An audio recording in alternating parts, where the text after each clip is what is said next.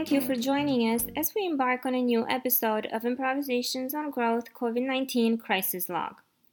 After weeks of isolation in Austria, the country is making preparations to open cautiously, while South Florida is still under stay-at-home orders. As Madhu is still in Vienna and her discussion companion, aka myself, Adina, in South Florida, we have started wondering if there is more to life than having shelter, food, and basic health care provided. Do we need community, culture, and art the same way we need food and water? Or do you think that it is enough to have essentials in order to feel humans? Is freedom to move around, to join other people, or to enjoy beauty as important as our daily bread? Listen and explore with us. Going back a little to this apparent normal state. So, for some reason, what I got in my mind, it was the pyramid. I don't know the scientific name. The Maslow pyramid of desires. Yeah, and the base is always shelter, food, what you need to live in body. The base is provided. That's what I'm hearing when you said it's normal, we have food, I'm in my living room. So the base is provided, and then we have no peak. We just have the base. We are missing on a lot of the other things to finish the pyramid. I think right at the top it was thinking, art, culture. It was anything that technically I'm putting it in quotation marks, we don't really need to survive. And then my question is, what if we do need to survive this as human beings? What if we do need beauty and art and music? What if long term not having the top of the pyramid is gonna dehumanize us in some ways? It's Maslow's hierarchy of needs. I would not be able to recall all the different layers because I haven't really worked with it for quite a while. But I totally agree with you. I think this is what we are learning now, that there is more that we need to have a good life. It is, and I think this is what we are learning right now, that we just need more than food and shelter. You know, we need more than just being able to physically survive. And I think what we are learning now, and not just intellectually, but really we are living through this, that culture is essential, that going out is essential, and meeting other people, and being able to go to a bar or to a coffee house, and just being able to experience community, like real in a physical way. And I think through this now social experiment, I don't know where I read this term, but I really, really like it. I think through this social experiment, we now really experience what it does to us, and that when we are isolated and yet still we can connect. I mean, I can connect with you being in Florida, so we can still connect, and everything goes online and everything is virtual, and there's this, there has been this virtual concert with all the stars all over the world, and still and we talked about this in our last podcast, and still it's not the same. So people are losing their sanity bit by bit. I think when they are, even if they are sort of virtually connected, when they're in isolation, and we know that isolation affects the psyche. When you're isolated, that this is just really torture. It sounds to me like what you're saying is really redefining what it means to have a life. Because surviving and living, it doesn't sound the same to me. So yes, I can survive in a cell with the rain and the wind not beating me up, and I have a bowl of food, and I can survive without light for a while. and then I can survive in my house with the TV and the food that I have. But is this a life? I think what we hopefully, please value more is community, is our social life, is us being there for each other and being connected on a really physical level and not just virtually. So I hope that this is something that we have now lived through and understand.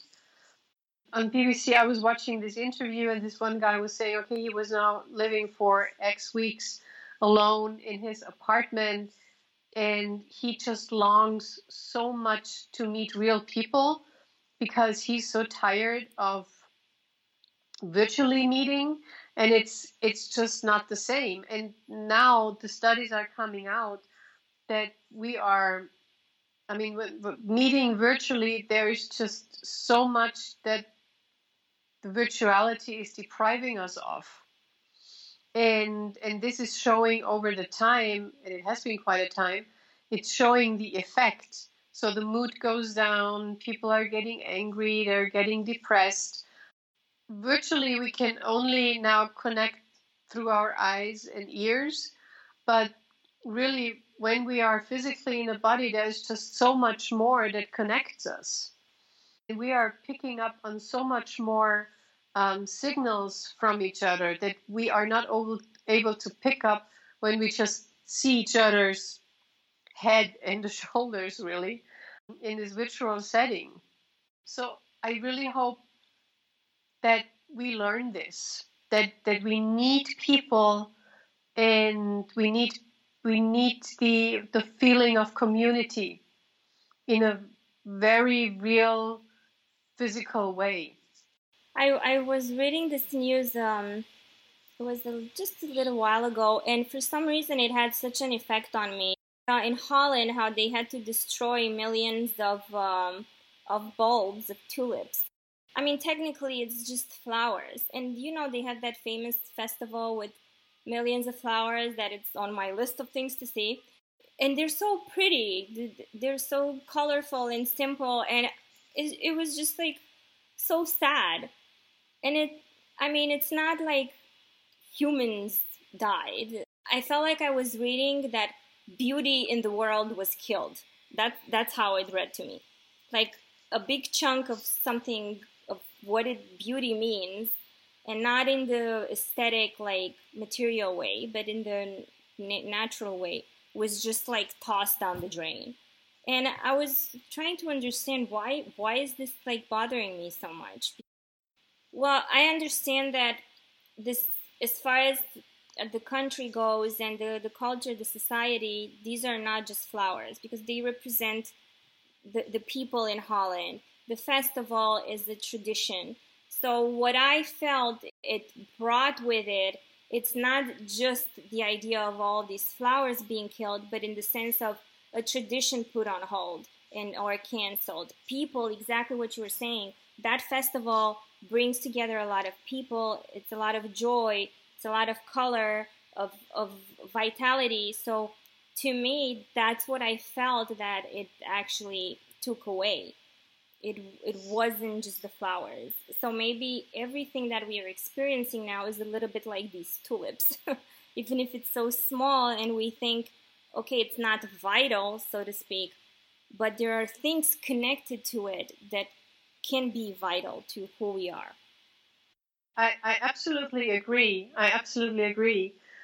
And I think this is hopefully something that this Corona experience makes us aware to, that we are, and I know that the individualism, at least in the Western hemisphere, is just really, really high valued.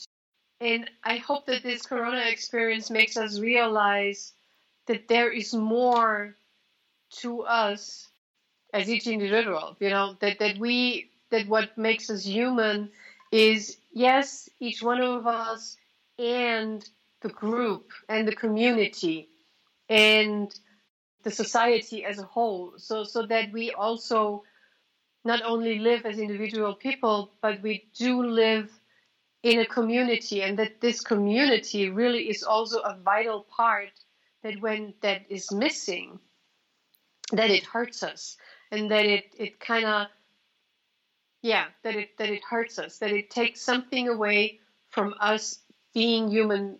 And so I think I really like your example with the tulips and the festival, because this is what's happening right now in Austria. All the summer festivals are being canceled. So a lot of the platforms where people come together and can experience their feeling of community are being erased for this summer, hopefully only. And this is hurting us. You have listened to a new episode of Madhu Einsiedler's Improvisations on Growth COVID-19 Crisis Log. Have your thoughts about individualism shifted a little after listening to Madhu's podcast? We all agree that the individual is important, yet maybe now we value more the importance of our community and of feeling a part of something greater that we can identify with, recognize ourselves in, and rejoice with. Have our discussions opened up new ideas for you? If so, I invite you to write Madhu directly at madhu@einsiedler.at and to engage with her on Facebook, LinkedIn, or Twitter. Thank you, and stay tuned for our following episode.